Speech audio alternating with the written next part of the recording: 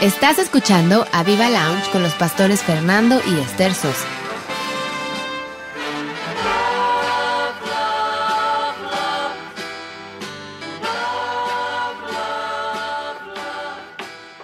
Hola, buenas noches, bienvenidos al programa de AvivaLounge. Sí, efectivamente, soy yo, Elisa, no se preocupen, ahorita van a escuchar a mis papás. Estamos aquí, Toño y yo, como invitados especiales para seguir la entrevista a nuestros amados pastores, a nuestros voces. Aquí nos acompañan también Roberto, Luis Ibarra. Ahí saluden por ahí.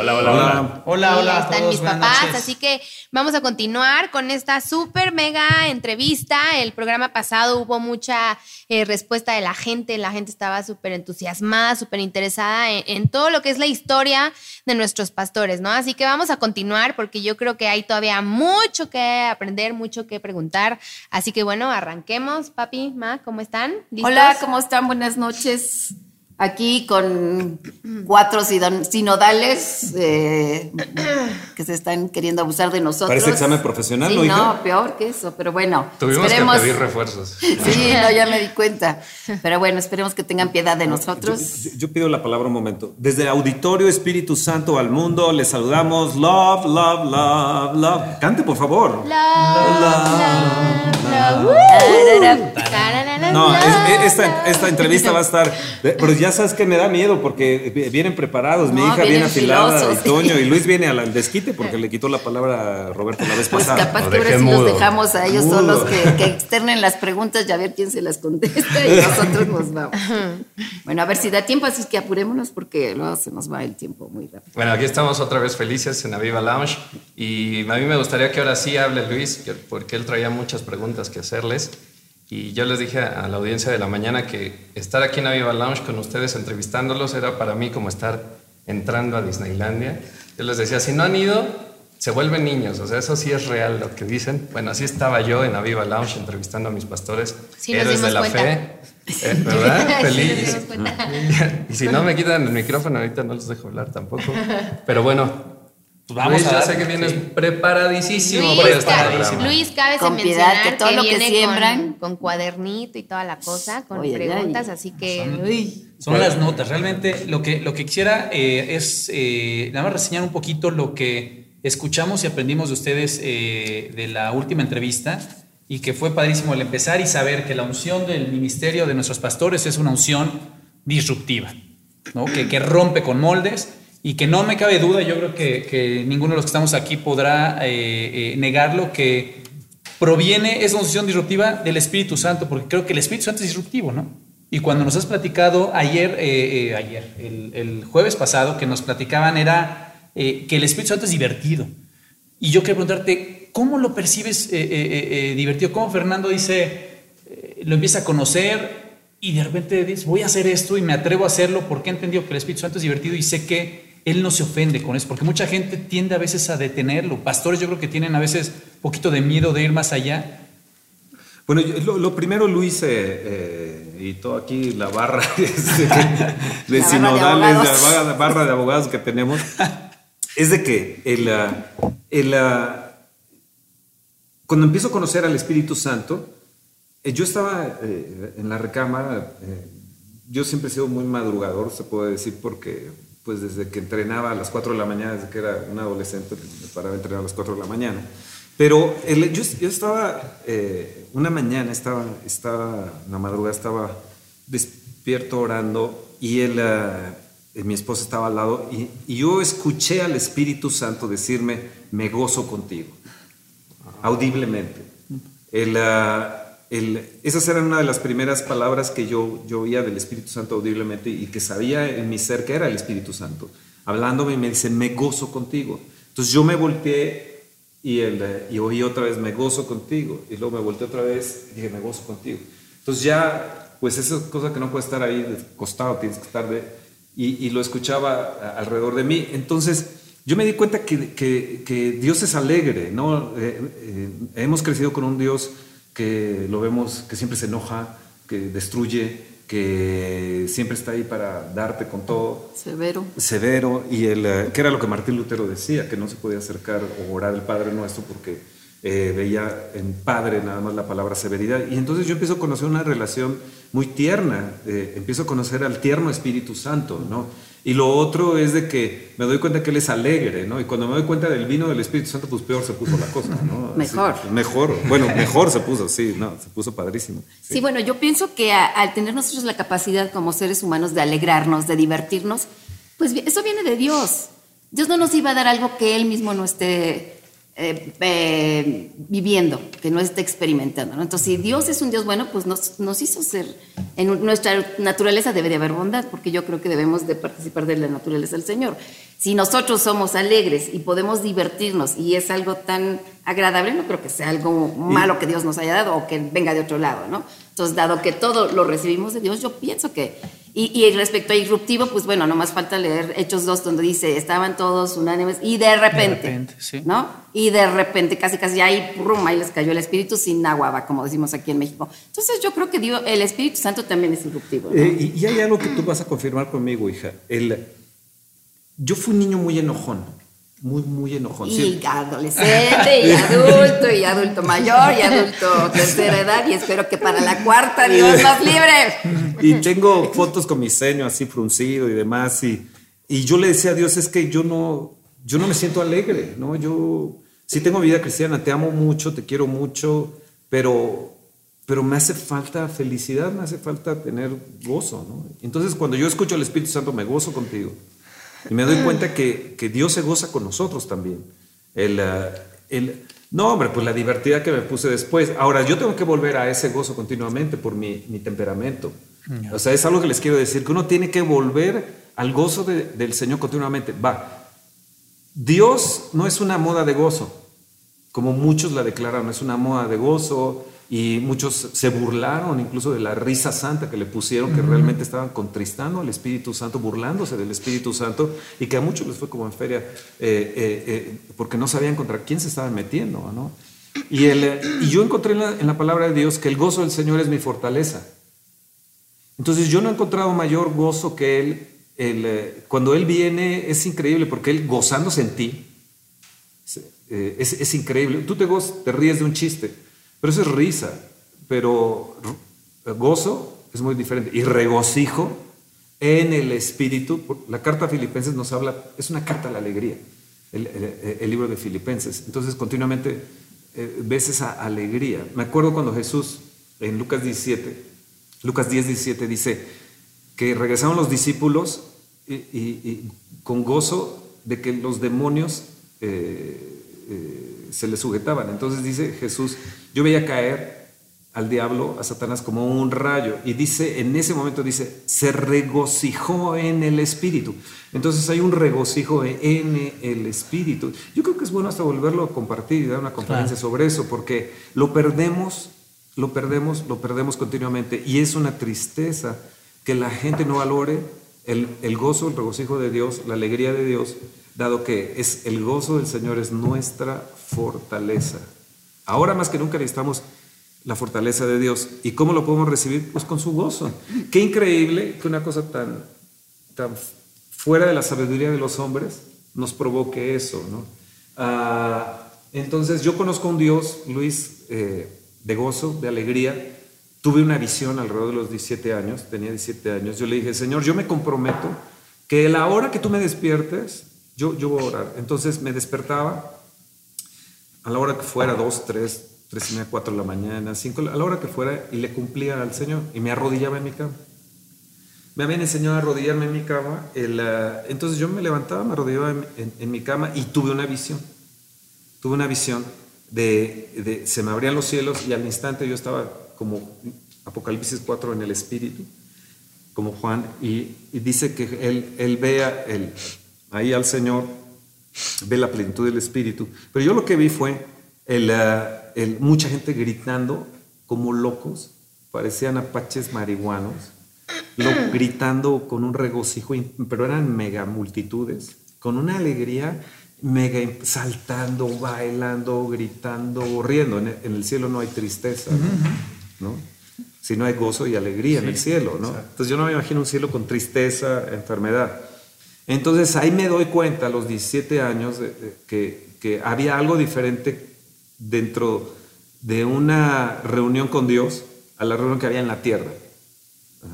Entonces eso hizo un cambio en mi manera de ver las reuniones con Dios.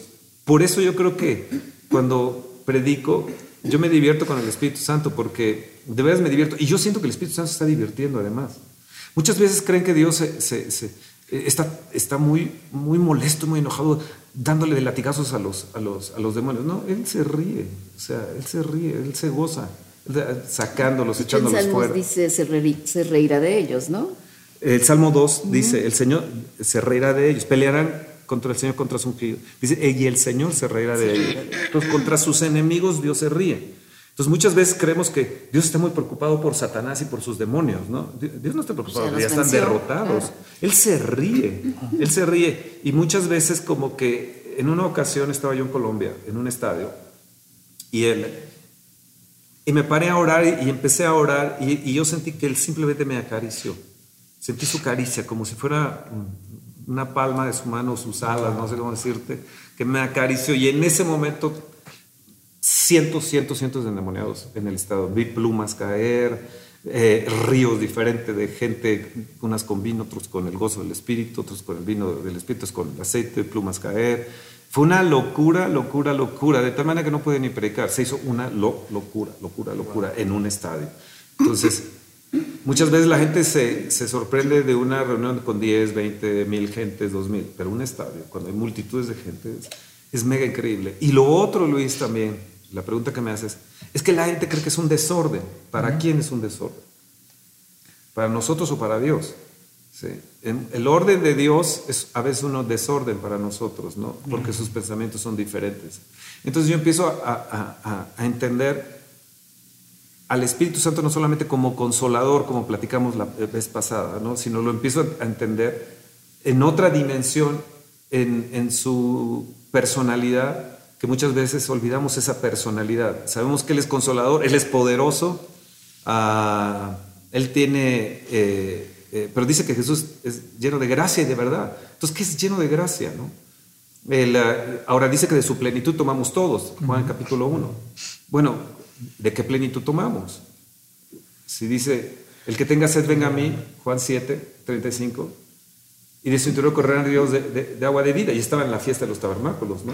Entonces, estaban en las enramadas, y él dice, ok, quieren alegría, ya se han entristecido, ya se han contristado lo suficiente, ya han permanecido 7 días ahí metidos en su tabernáculo, en sus enramadas. Bueno, ahora quieren alegría, vengan a mí. Y eso se nos ha olvidado de parte del Señor. Entonces yo entiendo que uno de sus atributos de Dios es alegría. Claro. No solamente consolador. Entonces empiezo a encontrar al Señor siendo Él gozoso. Ahora, lo interesante es que no solamente fue leyéndolo, sino, es más, lo leí después de que tuve la experiencia. Entonces muchas veces nosotros leemos, pero no tenemos la experiencia. Y a veces esa palabra nos mata porque no la experimentamos. En mi caso, yo experimenté y luego lo busqué. Y entonces me encontré que, nombre, Sara se rió, y empiezo a encontrar el gozo de Dios por todas partes en la palabra de Dios, hasta el Apocalipsis, ¿no? Y va a ser eterno además, ¿no? Eterno, ¿no? Muchas veces creemos que el cielo va a ser triste, que va a ser, ¿qué vamos a hacer en el cielo? No, hombre, va a ser una gozada que nos vamos a pasar impresionante, ¿no? Pero bueno, mejor me callo, hija. Bueno. Oye, vos, si recuerdas cuándo fue la primera reunión donde viste explotar en gozo la administración. Ay, yo iba a preguntar eso. Sí. A ver, ¿cómo yo? No, sí, eso, o sea, que cómo fue, tú el jueves pasado decías que Dios les dio una unción loca, ¿no? Hasta incluso mencionabas que en algunas partes los han dejado de invitar porque es un desorden para ellos, ¿no? Se vuelve una reunión loca. ¿Cuándo fue, o si se acuerdan, la primera reunión donde se percataron que esa unción que Dios les había dado era extremadamente loca, fuera de lo normal? ¿Y qué reacción tuvieron ante ustedes ante eso, ¿no? O sea, ¿cómo se dieron cuenta y qué fue lo que hicieron? ¿Qué pasó por su mente? Era tenso, era muy tenso, porque estaba yo en una reunión donde no me acuerdo si fue San Juan Totoltepec, y de repente como que pasaban los segundos y se me hacían súper eternos. Entonces empecé a ver que uno reía, luego otro reía, luego otro, pero como en gotas, ¿no? Hasta que se hicieron ríos. Yo creo que Dios lo hizo así para que fuéramos aprendiendo poco a poco de su manifestación. Y luego después se volvió un río de gozo. Era una locura, ¿no? Prácticamente era una locura, ¿no? Wow. Sí. ¿Y la diversidad de manifestaciones empezó a llegar a partir de eso? No, empezó a llegar. Yo me acuerdo que en 1976 yo estaba en Hermosillo, Sonora. Tenía 6 días de ayuno con agua, pura agua. Yo le dije, pues voy a ayunar, Señor, voy a preparar para ir allá. Yo había estado yendo mucho a Hermosillo. De hecho, ahí hay unas congregaciones desde ese entonces. Yo había ido con Martita Lawrence, era una mujer mexicana alemana que la envían hacia Alemania en su adolescencia junto con su hermana, y viene la Segunda Guerra Mundial y las encuentran a ellas allá, eran de 15 años, etcétera. Bueno, entran los rusos, se las llevan a Siberia. Se las llevan a Siberia, un campo de concentración, y fue terrible la vida de ellas dos. Pero ella al regresar a México se entrega su vida al Señor, y ella empieza a alcanzar gente de un nivel alto, bueno, allá en Hermosillo. Y yo empiezo a ir. Yo me acuerdo que volaban aviones donde no eran asientos, eran como de la Segunda Guerra, que ibas agarrado de un tubo, y eran avioncitos pequeños, ibas todo el tiempo de pie agarrado, ¿no? Era muy tenso, y fui muchas veces ahí a Hermosillo, y empezamos a bautizar gente, la gente recibe el bautismo del Espíritu Santo en la calle, etcétera, y era gente de un buen nivel. Luego los bautizábamos ahí. Pero, ¿por qué iba sobre esto? ¿Por qué estaba diciendo? Porque te preguntó de la diversidad de manifestaciones. Y entonces en 1976 estoy ahí, y había varios pastores reunidos, y de repente veo, 1976, que estoy yo hablando y de repente salen volando de la silla, pero de abajo. O sea, la silla voló con todo y gente, como si los hubiera levantado el Espíritu Santo hacia atrás a todos, ¿no? Entonces yo me quedé así sorprendido. Luego de ahí me fui a predicar eso fue un choque así, ¿qué está pasando? Y luego me fui a predicar a otra iglesia de ahí, y levanté mi mano y todos cayeron. Y luego fui a otra reunión, y yo dije, bueno, Señor, gracias. Y abrí mis manos y se cayeron todos. Wow. Y se quedaron ahí como muertos. Entonces era 1976. Empecé a tener ese tipo de manifestaciones o visiones aún desde antes. Era 1986. Los 70, antes de entrar a los 80, ya habíamos visto gente caer en el Espíritu. Ya habían habido desayunos y todo este tipo de cosas en Amistad Cristiana de los Pardillo. Y ya habíamos visto los dones funcionando, la palabra profética funcionando, y habíamos visto como chorritos de una serie de cosas, pero no a nivel tan loco, ¿no? De hecho, estas manifestaciones del Espíritu, al ser tan tremendas, los chocaron contra la forma de crecimiento que había en ese momento en las iglesias, ¿no? Y en los grupos carismáticos. Curiosamente éramos grupos carismáticos, pero lo nuevo chocó con lo antiguo, ¿no? Entonces siempre he visto que lo nuevo que hace Dios va a chocar con lo anterior. El vino nuevo, sí, no queda en odres viejos. Entonces me di cuenta cuando empieza la manifestación del Espíritu que ya estábamos en odres viejos, ¿no? Entonces creo que en la actualidad la iglesia está así. Estamos en un odre viejo y necesita lo nuevo. Y que Dios nos libre, ¿no? Porque yo creo que el Espíritu Santo nos va a sorprender con cosas que nuestra imaginación no da, ¿no? No hemos visto todo, entonces yo creo definitivamente que tenemos que estar no. Y todo eso. eso que te cuenta Fernando, en su momento también para nosotros fue shock, ¿no? Porque a lo mejor lo que más habíamos visto en nuestros inicios hambrientos, aparte de lenguas y eso, como que bueno, está más que claro en la Biblia, el que viéramos caer a alguien, wow, ya era, ay, viste, ¿no? Pero eso nos choqueaba, ¿no? Pero no, como dices, ni imaginarnos en nuestra más alocada mente lo que íbamos a vivir después, ¿no? Claro, entonces, y es que luego nos ha tocado ver en congresos que vamos contigo y hay manifestaciones y no falta el ujiere de can, como se le llame, que ya quiere liberar ante cualquier cosa extraña. Me pasó eso, que las manifestaciones eran tremendas, que todos creían que eran demonios, ¿no? Y que nosotros casi éramos emisarios de.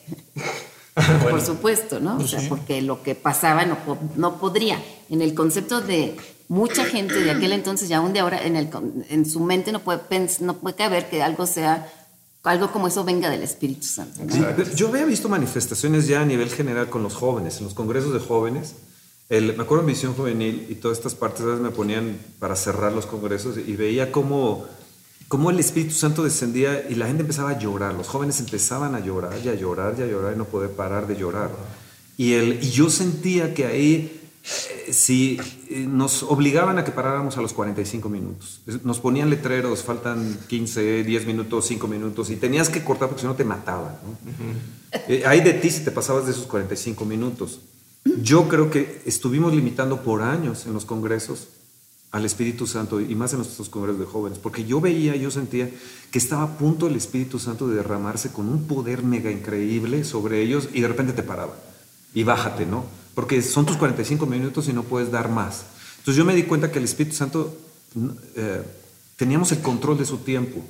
Él no tenía el control de nuestro tiempo. Era tan importante en nuestros congresos y era tan importante mi predicación o la del siguiente predicador que no le dábamos tiempo a él, no le dábamos tiempo al mero, ¿no? Que era el Espíritu Santo, ¿no? Pero era un desconocimiento, tampoco estamos ni criticando ni juzgando, era una falta de conocimiento de lo que puede hacer el Espíritu Santo cuando le das el tiempo, cuando le das espacio. Claro. O sea, yo te puedo decir que la mayoría de las iglesias en aquel entonces y quizás hasta ahora se rigen por horarios, por programas, por los invitados, etcétera, y lejos están de darse cuenta que cuando uno le suelta al Espíritu Santo el control, cosas maravillosas empiezan, ¿no? Pero yo no diría, ay, qué malos o qué. Pues era parte del ir aprendiendo, o parte de la ignorancia con la que todos veníamos. Pero mi punto es, hija, que el Espíritu Santo estaba ya dispuesto. Sí, estaba listo. Pero es lo mismo, desde los 80 el Espíritu Santo estaba dispuesto y es una tristeza a mí que me da porque México debió ser el país del avivamiento para toda Latinoamérica, para los Estados Unidos y para Latinoamérica, para los hispanos en los Estados Unidos y para Latinoamérica, pero no creíamos en nosotros, ni seguimos creyendo en nosotros. Yo peleo mucho eso y lo otro era lo que te comento, el Espíritu estaba listo, nosotros no. ¿Sí? Nosotros no, nuestros líderes no estaban listos, los pastores no estaban listos, había hambre, había un deseo grande. Yo veía al Espíritu Santo y es más, él me lo había mostrado ya en visiones que lo que él iba a hacer, pero no se le permitía al joven porque no se vaya a alocar, no se vayan a enorgullecer y eso fue una tontería porque el Espíritu Santo en la actualidad está obrando con los jóvenes impresionante. ¿Y crees que eso sea general? ¿Siempre ha sido con la generación joven? De que el Espíritu Santo quiere, bueno, que estén más abiertos. No, él siempre está dispuesto a un corazón que arde, ¿no? Que esté ardiendo por él, ¿no? Claro. Yo lo que veo en Latinoamérica es de que como hay tantos jóvenes, la mayoría en México y en Latinoamérica somos jóvenes, son jóvenes, él lo quiere hacer, él está dispuesto a hacerlo porque esa energía, esa vitalidad la quiere el Espíritu Santo y atrapar a esta generación. Si el diablo vuelve a atrapar a esta generación, va a asegurar los próximos 40 años. Claro. Y es que yo creo que es algo, perdón, ahorita los dejo, ¿no? Es que, a ver. Preguntan acá Toño y Elisa, no preguntan nada. Es que creo que tocaste algo muy importante. Yo creo que tiene que ser algo de pasión, de fuego. No es que tenga que ver algo con la edad, ¿no? Porque esos jóvenes de los 70s ahorita a lo mejor están en contra de muchas cosas nuevas del Espíritu Santo, ¿no? Seguro. Pero creo que algo que has estado predicando últimamente, que es mantener el fuego encendido, es la clave para que la edad no importe y el Espíritu Santo pueda trabajar en ti y tú estés abierto a la realidad del Espíritu, sea lo que sea que venga. El día de ayer en la oración tocamos el tema de 1 Tesalonicenses 5, 17, 18, 19, donde dice, orad sin cesar, dad gracias a Dios en todo y no apaguéis al Espíritu. Entonces, la urgencia en México es que no apaguemos al Espíritu. No lo apaguemos por sistemas, por formas, por maneras. Es una forma muy fácil de apagar al Espíritu Santo. Cuando te estructuras, es una manera muy, muy fácil. Claro. Wow. ¿Quieren preguntar algo? Bueno, baby. ¿O quieren ir un break? No. Pues yo, tal vez saludar a la gente que está escribiéndonos ahorita aquí por las redes. ¿no? Les invitamos a que participen. El jueves anterior fue un poquito complicado porque algunos no participaban, ya supe que estaban en el pleno grito de la independencia, en el Zócalo, ¿no? Pero invitarles a toda la gente que está escuchando ahorita que pregunte, que escriba, que participen. Creo que todos estamos aprendiendo. Y no sé si vamos a pasar algún break de música o nos... Vamos a una canción rápido y regresamos Fuego, para aquí tomar agua, que vayan al baño. Fuego. Vamos a poner algo Fuego de fuego. en mi interior. Ahorita regresamos a AvivaLounge. Fuego. Estás escuchando AvivaLounge.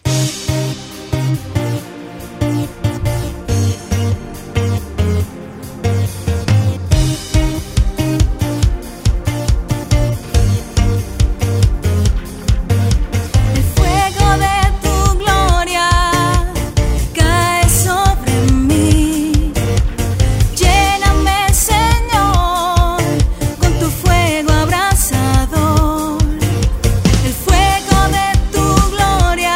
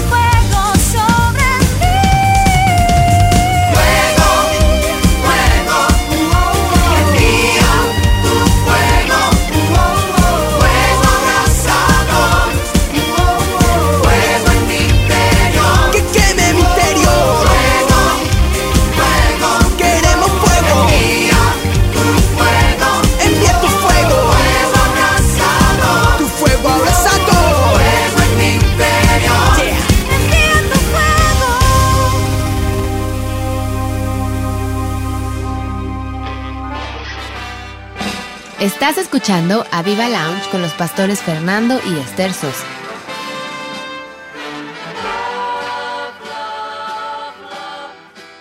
Bueno, pues ya estamos de regreso aquí en AvivaLounge. Padrísimo escuchar el fuego, ¿no? Todos queremos fuego. Fuego, sí, señor, danos fuego. Nomás quiero comentar rápidamente un testimonio breve que me escribió mi querida Doc Vero después del programa de la semana pasada, y me dijo que de la nada, después del programa, ella se puso a hablar en lenguas, pero así de la nada, como a borbotones, entiendo. A lo mejor no fue la palabra tal cual, pero espero, Vero, que eso haya sido.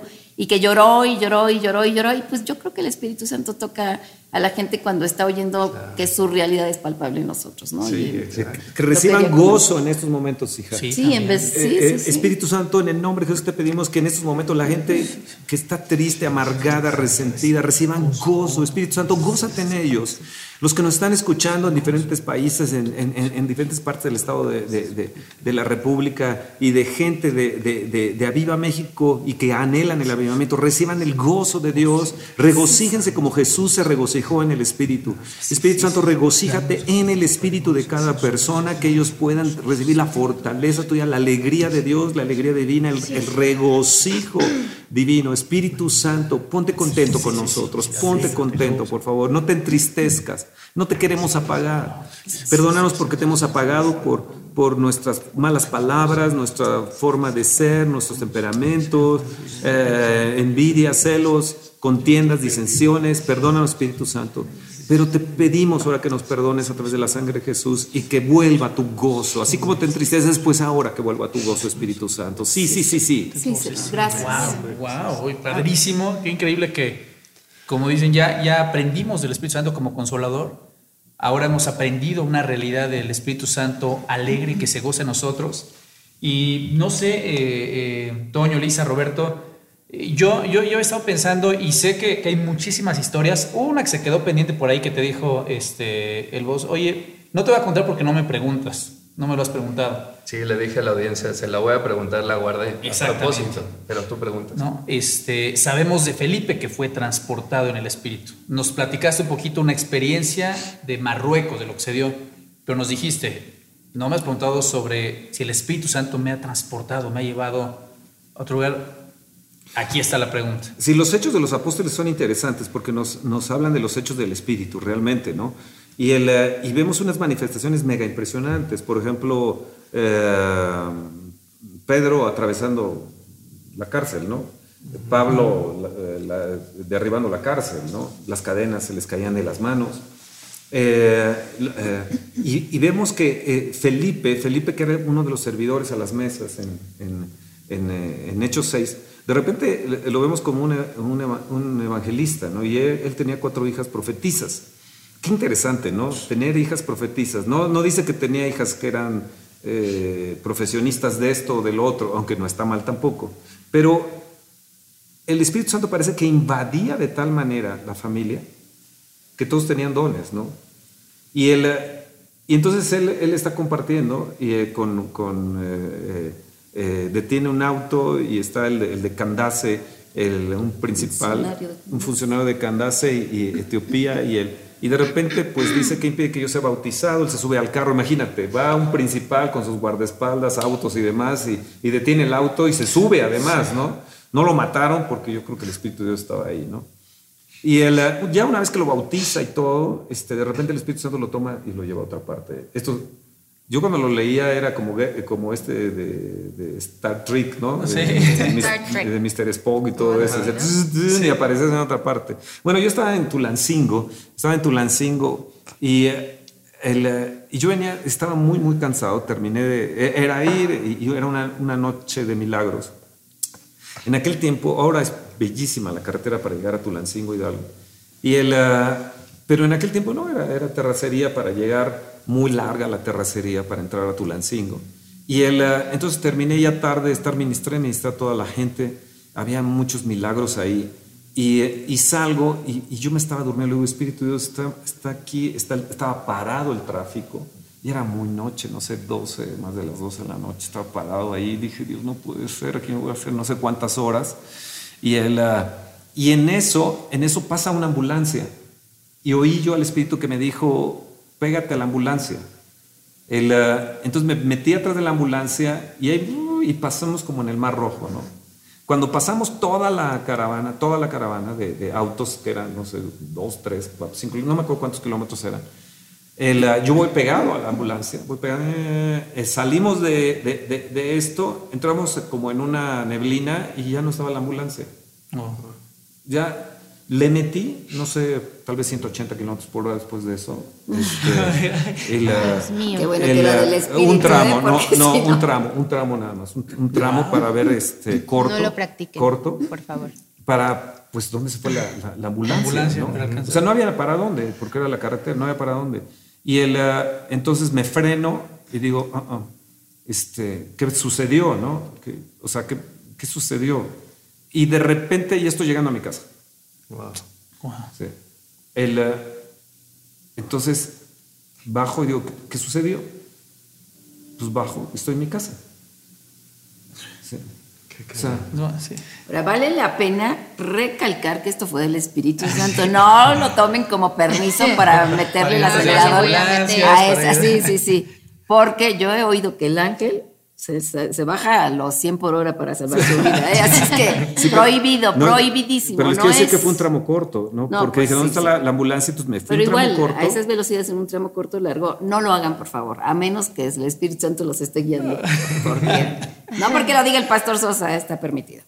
Y bueno, yo quiero cambiar un poquito de tema, de lo que comentábamos antes de empezar el programa de las finanzas, ¿no? Sí. Un poquito. A mí me parece que es un tema importante y un tema que no muchos saben cómo fue que ustedes empezaron, ¿no? Creo que la gente piensa y a veces tiende a criticar, ¿no? Todo lo que tienen ahorita, que si no tienen, que si van, que si viajan, que si compran, que si no. Y creo que la gente no sabe realmente cómo fue que ustedes empezaron, ¿no?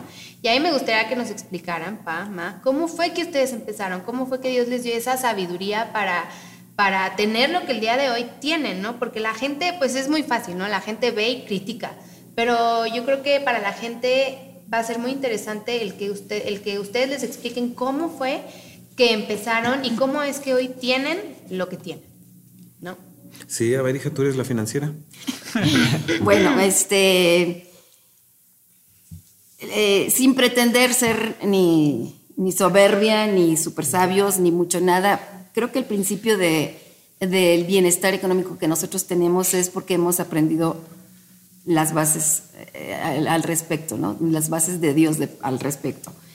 Cuando nosotros nos hicimos novios, una de las cosas que de inmediato nosotros decidimos fue juntar nuestros diezmos y diezmar juntos. Desde que éramos novios. Sin faltar, desde que éramos novios, sin faltar. No había pretexto de no diezmar. No solo de no diezmar, sino de no ofrendar. Estábamos en la iglesia que estábamos ya, estaban pues pro construcción, pro esto, por lo otro, y que si hace falta una estufa para la poníamos nosotros. No necesariamente porque nos sobraba, pero había en nuestro corazón esa convicción de que ni siquiera porque nos va a dar más el Señor, sino porque hace falta y podemos y ahí va, ¿no? Una de las cosas fue esa, y creo que hasta la vida nos hemos regido por los principios bíblicos: el diezmar, el ofrendar, el no deber nada a nadie, el ser generosos. Estamos seguros de que lo que dice la palabra, que lo que uno siembra, uno lo cosecha, de que el que da con alegría, recibirá con alegría, que la medida que uno da es la medida que uno recibe, y yo podría decir mucho más, porque la medida de Dios, las medidas de Dios no se comparan a las nuestras, pero nuestro caminar desde novios fue en ese sentido. Cuando nosotros nos hicimos novios, ambos estudiábamos, ambos trabajábamos, ambos de alguna manera traíamos una disciplina de ahorrar, de bien administrar, de tal manera que cuando nosotros cumplimos el primer mes de novios, dimos el enganche para nuestro primer departamento. Bueno, en realidad no era para nuestro primer departamento. La idea fue, teníamos apenas 30 días de novios, o sea, así como que pensáramos, va a ser nuestro departamento, pero la idea fue, podemos dar el enganche, lo podemos pagar, lo vendemos cuando nos los entreguen con obviamente una plusvalía, recogemos el dinero, y como que fue el inicio de una idea de un negocito muy doméstico, muy rural, si quieren, si podemos usar la palabra, de bienes raíces, ¿no? Pequeñito, ¿no? A nuestro nivel, pero esa fue la idea. ¿Por qué surgió esto? Yo trabajaba en hipotecaria Bancomer, entonces pues yo por mi escritorio pasaban las solicitudes de crédito, teníamos que analizar todas las posibilidades para dar o no dar o retener, y llega una posibilidad y le comento, oye, fíjate que en el sur de la ciudad, muy cerquita de Coyoacán, justamente donde yo vivía, se están construyendo unos departamentos, y me dice, vamos a comprar uno. Gracias a Dios teníamos, tanto él como yo, la capacidad de dar el enganche. ¿Qué les quiero decir? Que éramos los super financieros, los super... No, Dios desde chiquitos yo creo que nos fue dando esa prudencia y esa capacidad de ver un poquito más allá o de no derrochar simplemente, ¿no? De tal manera que, bueno, el tal departamento nos los entregaron al año y nosotros nos casamos. ¿Eso a qué edad? 20 años. 20 años. Entonces, a los 20, 21 que ya nos vamos a casar, ya está el departamento, ya no lo vendimos, pero ya estaba ese gusanito de nosotros, y les puedo decir que siempre ha habido ese gusanito de en qué invertimos, qué negocio hacemos para que haya un regreso de capitales, ¿no? Ese ha sido desde siempre nuestra idea, nuestra forma de trabajar, y mucha gente no lo sabe, pero así como mi esposo se dedicó a textiles, en el momento en que yo dejé de trabajar porque nació Elisa, yo empecé a ser vendedora de ropa y llegué a tener 7 vendedoras. Creo que tu mami fue una de ellas. A la fecha puedo ver aquí gente que era que entró al negocio, que incluso después abrió su propio negocio a raíz de este negocio que yo empecé. Y así, toda la vida ha sido ver cómo producir, no ser una carga 100% a la iglesia. Cuando nosotros nos casamos ya teníamos un departamento, teníamos carros, ya habíamos viajado, no es que de repente llegamos a la iglesia, somos pastores y nos enriquecemos, no. Hay un recorrido muy interesante que Dios permitió que fuéramos teniendo desde jovencitos. Y definitivamente yo no me puedo decir que, no tenemos el mérito. Yo creo que Dios nos fue formando desde el principio, como les digo, trabajábamos duro, ahorrábamos bien, y bueno, después nos casamos. Parte de nuestro testimonio, si en algún momento sale, pero bueno, por 10 años no pudimos tener hijos y no nos dimos vamos a vacaciones, se va a comprar. Vamos a ahorrar y 10 años porque en algún momento cuando tengamos hijos queremos tener un patrimonio. Y seguimos con nuestra rutina de trabajo, de trabajo duro, ahorrando y viendo dónde invertíamos, viendo acá. Les puedo decir que después se dieron oportunidades para comprar otro departamentito y luego otro, y luego los rentábamos. En algún momento, no hace muchos años de nuestra vida, teníamos 3 departamentos en renta que eventualmente vendimos para otra inversión, y ha sido esa nuestra... si quieres interrumpirme o corregirme, hijo, o decirle estás exagerando también, pero ese ha sido el derrotero de nuestra vida financiera, digamos, ¿no? Primero que nada, los principios básicos de Dios. De nuestro corazón no se detenía para que esto para la iglesia, ahí va, que estamos en construcción, ahí va. Y todo eso viene de rebote. Después, bueno, el diezmar, el ofrendar, obedecer los principios, y después, pues saber ahorrar, saber invertir, saber detenerte a veces de placeres o de gustos. Además, como que ni se nos antojaba, ¿no? Como que estábamos muy en el rol de trabajar. Ya vale la pena decir, ya estábamos en el ministerio y seguíamos trabajando. Y seguíamos ahorrando. Y es más, yo les puedo decir también, sin ninguna pretensión, que la primera iglesia que compramos en Alcanfores dimos la mitad de lo que costó ese edificio de lo que teníamos ahorrado de la iglesia. Teníamos 2 años. Teníamos 2 años funcionando como grupo, todavía no éramos iglesia como tal, no estábamos ante gobernación como tal, pero ya tenía la iglesia un patrimonio, y nosotros mismos dimos carros. Nosotros nos echábamos a espalda o sea, no había nada que nos detuviera para dar, para trabajar, para hacer para la iglesia. Pero hay algo también que no comentas. Cuando nos conocimos, empezamos a ahorrar, tener un hábito de ahorro. Segundo, de honra a nuestros padres. Sí. Tercero, principios básicos, Biblia. Tercero, fue que nosotros creíamos que Dios nos había llamado, y empezamos a tener un fondo de ahorro para el ministerio, para la iglesia. Entonces, el fondo de ahorro de la iglesia, del ministerio de la iglesia, no empezó en San Juan Totoltepec, ¿sí? Ese fondo empezó desde que nos conocimos, ¿sí? Porque creíamos que Dios nos iba a usar, y que en algún momento íbamos no sé, no sabíamos exactamente por qué estábamos ahorrando, pero sentíamos que debíamos de ahorrar en relación a un fondo para la iglesia. Sí, no teníamos iglesia, pero sentíamos que teníamos que tener un fondo para la iglesia. No sé si quieras decir algo Sí, más respecto a eso, ¿no? También quisiera comentar que aunque sabíamos que éramos llamados y sabíamos que el llamado estaba ahí y que Dios nos iba a usar, en nuestra mente nunca estuvo vamos a vivir del ministerio. Es más, ni siquiera eso.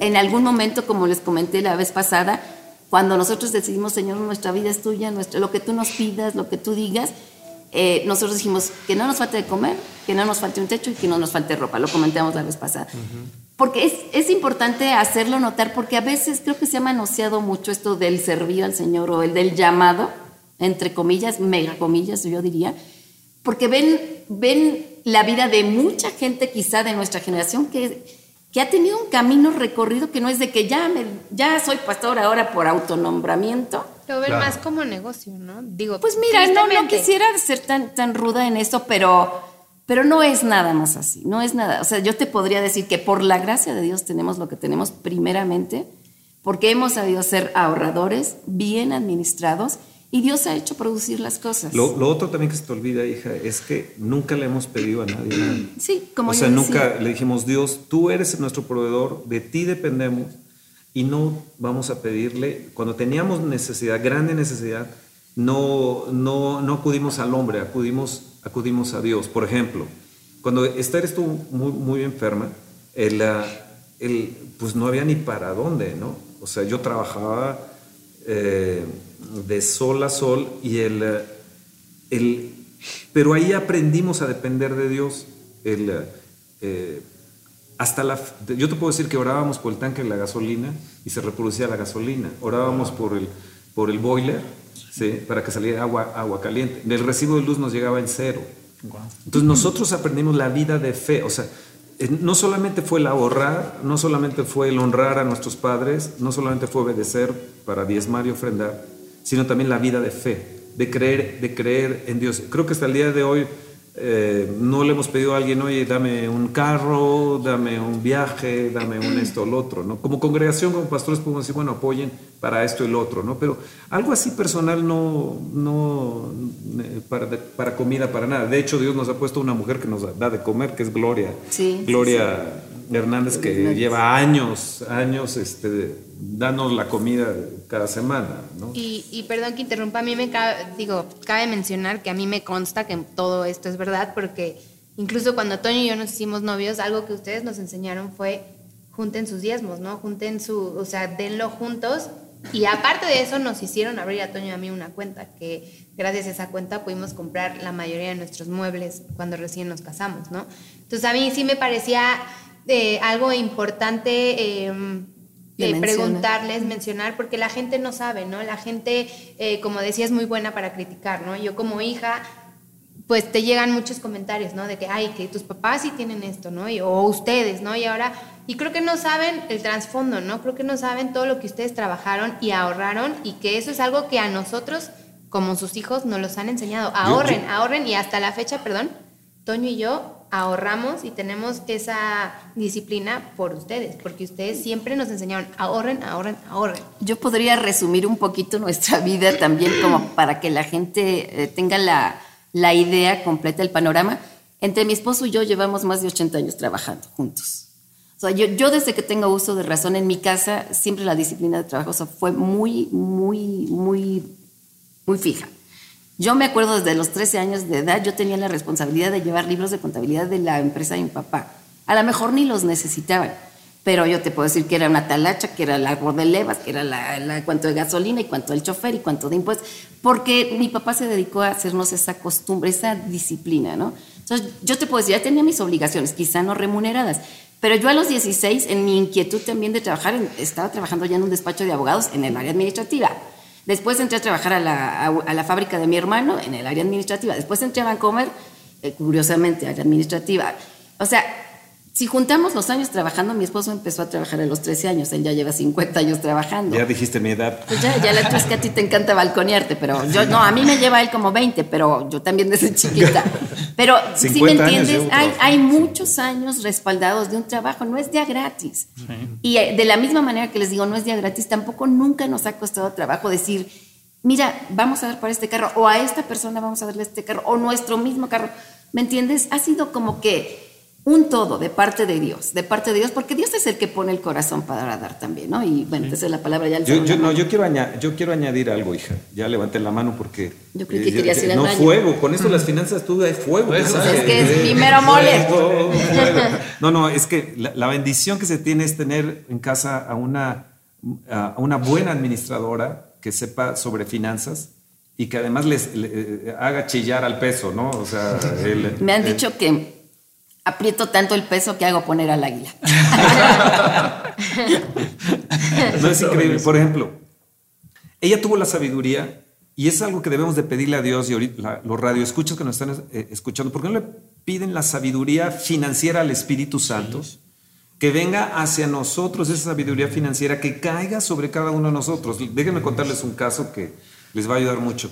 Mi esposa me dice, vamos a meternos a la bolsa de valores. Estamos en la bolsa de valores, estábamos ya cotizando en diferentes empresas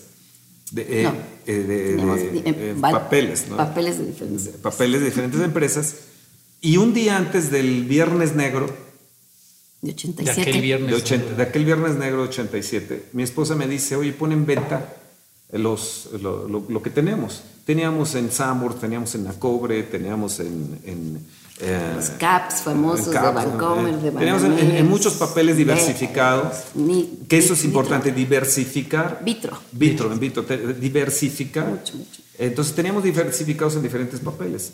Pero todo cayó, la bolsa cayó, ese Viernes Negro fue horrible. Pero un día antes me dice, se levanta y me dice, siento que debemos de vender ya los papeles. Le digo, oye, pero está al 150, 160%. La gente está vendiendo sus casas, se está metiendo a la bolsa, están vendiendo sus negocios, están vendiendo todo porque pues le está dejando 150% de más. Dice, wow, ¿no? Y dice, no sé, hay algo. Entonces le hablo al que nos está llevando las finanzas ahí al ejecutivo de la bolsa de valores. El banco. Y le digo, oye, pues véndenos. No, estás loco, ¿qué te pasa? Le digo, vende, no, ¿qué te pasa? O sea, si ve lo que estás ganando, además, si lo haces en cuenta de autos, pues son un chorro de autos, ¿no? Lo que ya tienen ustedes de los mejores autos, haz la cuenta y tienes muchísimos autos, ¿no? Ya de los más caros, ¿no? Y le digo, pues no, véndelo ya. Y bueno, fue una estira floja con el cuate. Le dije, pues sabes que obedeces porque pues, ese es nuestro dinero y yo te ordeno que lo hagas, ¿no? Pues que lo hace y al día siguiente, curiosamente en ese entonces, pues lo que ponías a la venta, pues lo volaba. Claro, ¿no? porque se acordarán, o sea, era impresionante cómo estaba la bolsa, literalmente. Pero eran los niños ellos, que se van a acordar. De veras, si ustedes no habían nacido. Sí, por eso empieza a hablar a mí. Te vimos a ti. Algunos radioescuchas de la tercera edad se acordarán. No, es que era realidad. Dentistas dejaban el consultorio porque su patrimonio lo metían a la bolsa y les daba. Claro. O sea, fue un tiempo de bonanza impresionante. El rendimiento era 180 anual, o sea, el que no tenía deudas como nosotros, el que no tenía hipotecas como nosotros, el que no tenía pendientes por pagar, todo lo que invertías era una bola de nieve. Fue un tiempo hermoso de Dios para nosotros. Gracias a Dios por el consejo de Dios otra vez, ¿no? Salimos, pues obviamente se arrebataban las acciones. Yo pongo a la venta y no más tardabas en ponerlas que en arrebatárselas por lo que les digo que estaba, ¿no? Entonces, bueno, salimos, gracias a Dios, justo estaban haciendo el ICE en esos días, así es que salimos, te cedo la palabra. No, está bien. Es que, ¿para qué levantas la mano? Porque le estoy diciendo que yo soy el que sigo mientras tú sigues hablando. ¿Por qué me regañas? No, perdón. Bueno, entonces fue también un tiempo en el que nuestro patrimonio personal, como el de la iglesia, tengo que decir, porque había una cuenta de la iglesia también, se acrecentó importantemente. Entonces, bueno, han sido muchas cosas. Yo levanté la mano para decir nada más que me dieran la palabra en turno, porque imagínate, tenemos a Roberto, a Luis y a Toño que no hablan nada. Hoy no, asimilando. Una sola pregunta ha hecho Elisa. Bueno, Esto que está diciendo Elisa se llama, mi esposa Esther, se llama impulsos del Espíritu Santo. Sí, impulsos. Yo creo que es bien importante dentro del tema que estamos viendo de lo que Dios nos ha usado con el Espíritu Santo, es seguir los impulsos del Espíritu Santo. Ahora, si no conoces su tristeza, si no conoces su gozo, ¿cómo vas a conocer sus impulsos? ¿No? Si no conoces su delicadeza, si no conoces su ternura, si no conoces su disciplina o su régimen, ¿cómo vas a conocer sus impulsos? Entonces una cosa te lleva a otra. Entonces lo que mi esposa sintió ese día eran los impulsos del Espíritu Santo, que a veces, si Él es guía, el Espíritu Santo te va a guiar y te va, yo puedo decir hasta obligar, porque Él es Dios, ¿no? Como que está ahí presionando, impulsándote, y tú como que te detienes y Él te va impulsando, ¿no? Te va empujando, que es lo que hemos llamado el favor de Dios este año, que es esos impulsos que te van empujando. O sea, no solamente Él te jala, ¿sí? Como si te agarrara de aquí, ¿sí? Si Él guía, Él te va a jalar. No eres que tú lo estás conduciendo, ¿no? Y eso es bien importante cuando me preguntan de las manifestaciones del Espíritu, porque ¿qué es lo que Él está haciendo? Entonces uno es sensible. Entonces uno sigue los impulsos del Espíritu, pero hay gente que no sabe sobre eso. Entonces ella siguió un impulso financiero, ¿sí? Un impulso que nos quitó un viernes negro, nos quitó unas tinieblas, ¿no? Nos quitó un infierno, se podría decir, financiero, ¿no? Que podría habernos perjudicado hasta el día de hoy. Y es sencillamente por seguir al Espíritu Santo de Dios, sencillamente. Entonces yo creo que es un reto para la gente que quiera vivir en el Espíritu. El Espíritu Santo, si quieres seguir la vida del Espíritu y las manifestaciones o un avivamiento, tienes que depender el 100% del Espíritu Santo en todo. Y hay situaciones que no te gustarían, como el área de finanzas. El área de finanzas, el control lo tengo yo. ¿Sí? Pero ¿qué cuando te dice, ok, estás rindiendo todo, también tus finanzas vienen para acá? O sea, yo soy el que te guío en las finanzas. Claro. ¿Sí? Y eso es lo que yo aprendí de mi esposa. La guía del Espíritu en ella, en ese sentido, fue mega importante, ¿no? Porque una de las cosas que Dios estaba haciendo con nosotros, por este lado conmigo, loco y trastornando y demás, como dice Hechos, que trastornaron al mundo, y yo me quedo con estos que trastornan. ¿Cómo fue que trastornaron? O sea, era por el Espíritu de Dios que trastornaba, que te volteaba de cabeza. Bueno, igual financieramente, Él tiene que trastornar, y creo que tienen que ser trastornadas nuestras finanzas. Yo les recomiendo a la gente que está en escasez que sigan estos principios que mi esposa ha marcado. Honren a Dios con sus bienes. Cuando se presente delante de Dios, no se presenten con las manos vacías. Tercero, honren a sus padres. Muchos están deteniéndose su bendición financiera por no honrar a sus padres. Eso es claro, y aunque se escondan, aunque se quieran tapar o lo que sea, es un principio de prosperidad. Honrar a los padres es de larga vida, y larga vida saludable. Lo otro es seguir los impulsos del Espíritu Santo. Lo otro es vivir en fe, creer en el Señor que Él lo va a hacer y que te va a dar éxito en otro. Y así ha sido a nivel financiero cuando hemos comprado departamentos o hemos comprado casas, ¿no? Por ejemplo, un departamento que alquilábamos, llega un papá y dice, yo quiero que me lo renten para mis hijas porque van a estudiar en la universidad. Estaba cerca de una universidad, y curiosamente siempre Dios nos ha puesto cerca de centros comerciales. Y dice, bueno, pues le decimos, claro que sí. Dice, pero les quiero pagar la renta por un año. Entonces no las pagó por adelantado.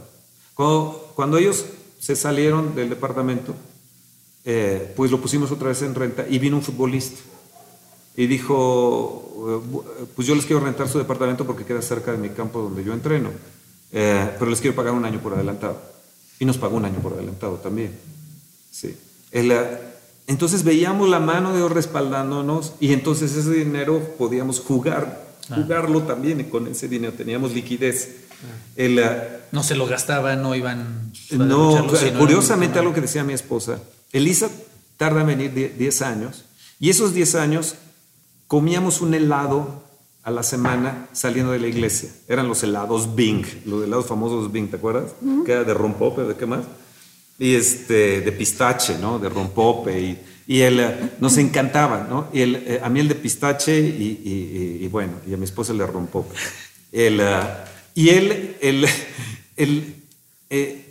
era un helado saliendo. Entonces todo lo ahorrábamos. Entonces decíamos, cuando nazca nuestra hija, que Dios nos va a dar un día una hija, y además pedíamos por una niña en específico, vamos a tener todo para que ella no le falte absolutamente nada y no sufra lo que otros niños sufren. Entonces cuando Elisa nace, ya llevábamos ya no 10, sino llevábamos ya mucho tiempo de ahorro, porque empezamos en nuestro noviazgo, ¿se acordarán? ¿No? Sí. Y dos trabajando, o sea, no es lo mismo 10 de uno solo trabajando, ¿no? Claro. Entonces, es proyección, o sea, proyectarte a metas cortas, a medianas y largo plazo a nivel financiero. Entonces, estos principios mucha gente no los lleva. Por ejemplo, los matrimonios dividen y lo veo mucho en las parejas jóvenes, dividen su dinero, diezman y uno u otro. Uno diezma y otro no. Y si diezman separados. Pero es como si vivieran una vida de amantes. Yo digo, viven una vida de amantes. O sea, pues, ¿qué diferencia hay entre los amantes? Se pagan la mitad uno de las cosas de casa o su departamento y otro la mitad de lo otro. Y nunca saben cuánto gana otro, si le suben o no, y se esconden las finanzas. Eso es un mal principio financiero. Totalmente es un mal principio financiero. Porque, uno, tienen la desconfianza entre ellos, no confían en su matrimonio a mediano y a largo plazo. Es más, de toda la vida, creen que algún día se van a divorciar y se divorcian, curiosamente, ¿no? Uh-huh. Un principio financiero mal puesto te puede romper tu vida económica y aún tu matrimonio. Uh-huh. ¿Sí? Casi llevamos ya. Miren a Radio Aviva México, no sé si Elisa, Toño quieren decir algo, los demás. Pues creo que ya se nos fue, el tiempo. Wow. Sí. Creo que tenemos como 5 programas más para llenar de preguntas. Wow, qué impresión. Para ustedes. La verdad sí hay muchas cosas interesantes que comentar, porque yo sí creo que Dios prepara y nos prepara, bueno, para dar frutos, pero también para ser ejemplo, ¿no? Pero si el ejemplo nos los quedamos guardados, pues como, bueno, lo que ven ustedes pues es un ejemplo de vida real, actual, pero no saben experiencias pasadas, ¿no? Y hasta para las futuras generaciones. Quizá en futuros programas me encantaría comentar cómo de novios empezamos de alguna manera a tener servicio, podría ser servir al Señor dando nuestro tiempo y todo, pero cómo empezamos a ver cosas muy impresionantes, aún como novios, ¿no? Se me vienen ahorita a la cabeza varias cosas, pero creo que estamos sobre el tiempo. Yo creo que el próximo jueves ya tomamos notita. Exacto. Sí, yo creo que hay algo que falta de... Ahora no dijiste casi nada, Roberto, es un milagro. Es que me reclamaron mucho. Estaba mordiéndome los labios. Los escuchas escribían para decir... Suelta las preguntas que queden en el aire y ya. Exacto. Para la semana que viene. Sí, la semana que entra tenemos que hablar de su llamado, de cómo fueron llamados. Yo creo que hay muchos jóvenes que tienen esa inquietud y para saber también cómo escuchar en ese momento cómo saber que es genuino también, que es genuino. ¿no? O la motivación, yo diría. Y bueno, yo creo que hablándole ya a la audiencia tenemos que ponernos las pilas, conociendo todas sus historias, todas sus anécdotas, todas sus vivencias, pues no dejarlos así como en conocimiento, ¿no? Yo creo que tenemos que arrebatar, tenemos que aprender mucho de ustedes, pero muchísimo, porque no se trata de decir yo quiero lo que ustedes tienen y sentarnos a esperarlo, ¿no? Yo creo que... Si lo dicen, o sea, cualquiera, porque recuerdo que el vos nos decía el programa pasado, que hay gente que se acerca, ¿no? Dice, yo quiero lo que tienen, no quiero... Porque la gente lo ve, ¿no? Y hablamos inclusive de la parte financiera porque son unos pastores, unas personas prósperas, un ministerio próspero. Entonces es fácil decir, quiero eso, pero yo creo que, digo, nada más bastan ahorita 2 programas de historia impresionante que nos han dado, de que esto no ha sido sencillo, claro, de que no es fácil, de que requiere entrega, de que requiere sacrificio. Y cuando hablamos de sacrificio, no es que sea un sacrificio entrar a orar al Espíritu, no es sacrificio dejar otras cosas que a veces en la carne queremos, ¿no? Tiempos de entretenimiento y demás, sino poder apartarlo y de verdad tener esa entrega, tener esa fe, poder empezar a vivirlo en una realidad, incluso los principios financieros. Hoy creo que nos han vuelto a llenar de un bagaje importantísimo de experiencia, que lo que toca es agarrarlo y accionarlo, ¿no? No podemos nada más dejarlo, nada más qué bonita historia, los admiro, suave, eso es, ¿no? Definitivamente los admiramos, pero si algo podemos decir es queremos ser como ustedes, queremos seguir ese ejemplo y ya vimos que no es sencillo. Y yo creo que es una vida de negación, porque es muy fácil agarrar y tienes algo de dinero y pues me lo gasto en aquí y allá, y un viaje aquí y allá. La gente a veces no soporta tener dinero en las manos, ¿no? De repente se les escurre el dinero, ¿no? Y viven en el presente, pero nunca piensan en el mañana, ni en los hijos tampoco, ¿no? Ni en dejar un patrimonio, ¿no? Ahora nosotros podemos decir que nuestros hijos van a poder disfrutar un patrimonio. Podemos decir hoy que la iglesia va a tener un patrimonio, sí, ¿verdad? Podemos decir que esta es una herencia que estamos dejando el día que Dios nos llame, y si el Señor no viene antes, que van a tener tanto Elisa, Toño, Camila y ustedes van a tener y sus hijos van a tener una casa también, ¿no? Una casa, un lugar, una iglesia. Eso es algo padrísimo, ¿no? Y además de que de cero lo hayan visto, ¿no? Que lo hayan visto como fe, porque realmente fue un acto de fe. Sí. Nuestro auditorio, el auditorio del Espíritu Santo, fue un acto meramente de fe, de que pasamos terrible, ¿no? Sí, terrible. Sí. ¿No? Y yo quisiera comentar, no es que seamos los elegidos, o sea, Dios nos ha elegido ¿No es a la todos. Iluminada, mi reina? No. Oh. Dios nos ha elegido a todos para ser prósperos. Él nos quiere, como dice Primera de Juan, Él quiere que pero seamos somos real prosperados. sacerdocio, Sí, nación santa. Pero a lo que me refiero es que no nada más ellos y ay, qué padre por ellos y pues a ver cuándo. No. La verdad es que es lo que Dios quiere para todos. No es de que, no, pues qué padre por ellos, pero a mí no, nunca va a ser. No, nunca va a ser. Claro que va a ser si tú te decides seguir los principios básicos de la Biblia que Dios nos establece para finanzas, para todo lo que sabemos, y además pones tu fe a andar y la echas a andar, y bueno, dentro de la fe también, como dice mi esposo, a veces te retraes de cosas, de gustos, a veces avientas y ahora ahí va todo y confiando en ti, Señor. No, en concreto, no es nada más para unas cuantas parejas. Y lo decían, pues es un ministerio próspero, una pareja próspera, sí, no quiere decir que por eso que tenemos en el banco millones de millones y que nos podemos echar a dormir. O sea, también día a día también estamos confiando en Dios para la provisión. Claro. Tenemos que decirlo. Este auditorio fue cierto, había un patrimonio de la iglesia, se construyó con el patrimonio de la iglesia, pero cada día es seguir confiando porque hay mucho por hacer todavía y no hay los fondos. Pero ¿saben qué? Pues si Dios nos ha traído hasta aquí y nos ha traído bien, y gracias a Dios y bendito sea, porque nunca ni de chiquitos ni nunca pasamos ni pobrezas ni nada de eso. Pero bueno, Dios nunca nos trajo a menos, aunque estábamos dispuestos, tengo que decir. Estábamos dispuestos a lo que fuera, pero Dios, lejos de traernos a menos, siempre nos ha empujado a más. Entonces, que quede como mensaje, Dios quiere esto para todos. Dios anhela que nosotros seamos prosperados, así como prospera nuestra alma. Esto que ha hecho con nosotros lo puede hacer por ti, los 4 que están aquí, y cualquiera que nos esté oyendo, y cualquiera que se ciña a su palabra, a sus propósitos, a sus verdades, y que eche a lanzar su vida. Sí, si me permiten, déjenme orar por los radio escuchas, Radio Aviva México. Ahí donde estás, levanta tu mano. Si estás en el hospital, estás en prisión, estás caminando, si estás en tu casa, vamos a decretar sobre ti el gozo del Espíritu de Dios, pero también el gozo financiero. ¿Qué te parece? Porque mucha gente están tristes por sus finanzas. Vamos a pedir el gozo de Dios y el gozo financiero, que sean mega prósperos. Como dijiste, amado, que tú seas prosperado en todas las cosas.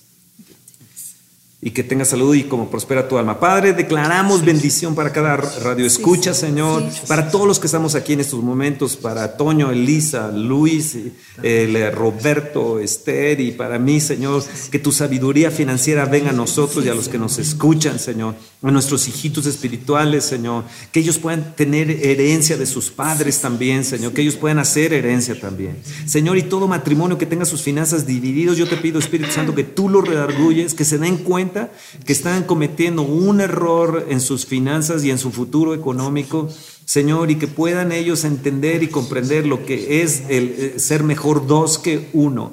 Señor, yo te ruego que en esta armonía y en esta unidad, si se ponen de acuerdo 2, se hace, pero si están en desacuerdo, aún desuniendo su vida financiera, Dios, yo te pido que los redargulles. Espíritu Santo, yo te pido que antes de que venga esta bendición financiera, los redargullas en estos momentos. Y una vez redargullos, que ellos te pidan perdón.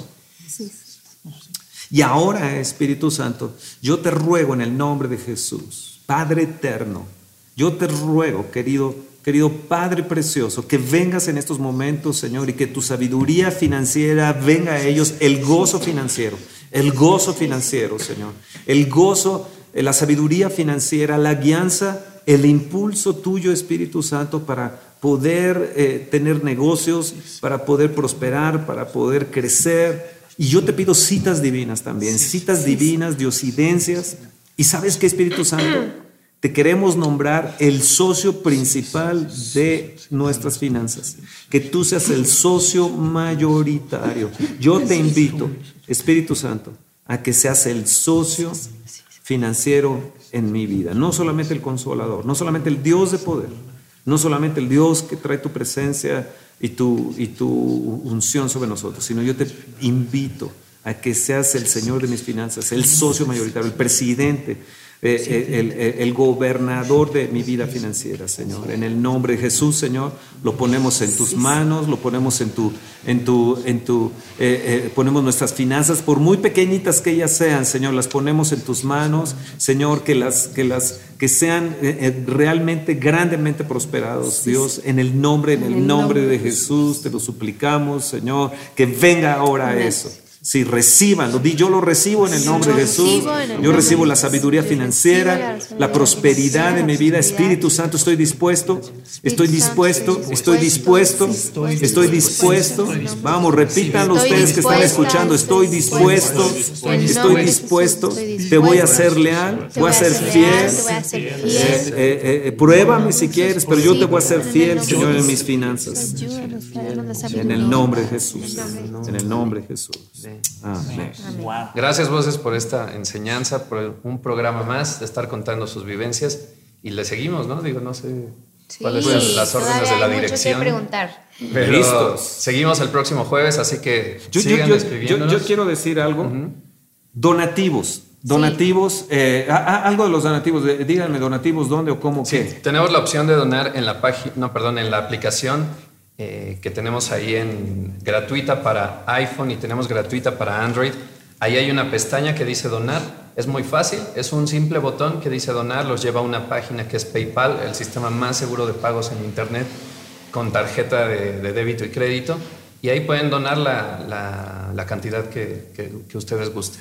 Buena oportunidad para empezar a sembrar en el reino, ¿no? Es buena tierra, yo se lo puedo decir. Bueno, pues de lo que hemos oído, si se aplica, pues yo creo que pueden empezar, ¿no? Pueden empezar la gente a... Oye, y nomás rapidito, hijo, yo no quisiera que cerráramos este programa sin invitar a la gente que no conoce al Señor, a este Señor que nos ha hecho prósperos, sanos, benditos, felices, que nos ha guiado y llevado por todo nuestro camino.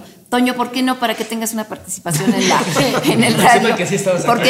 ¿Por qué no guías a todos 8-0, 8-0. Hoy viene de Radio Escucha. Sí, Radio Escucha presente aquí en el estudio. ¿Por qué no nos guías, Toño, a que la gente que quiere aceptar a Cristo como su Salvador, que es el principio de toda bendición, tenga la oportunidad de hacerlo, ¿no? Sí, y claro. entonces sí, ya cerramos. ¿Por qué no tú que estás ahí escuchando este programa? No es casualidad que en este momento a lo mejor te acabas de conectar o llevas todo el programa escuchándolo. Repite ahí esta breve oración y simple pero poderosa.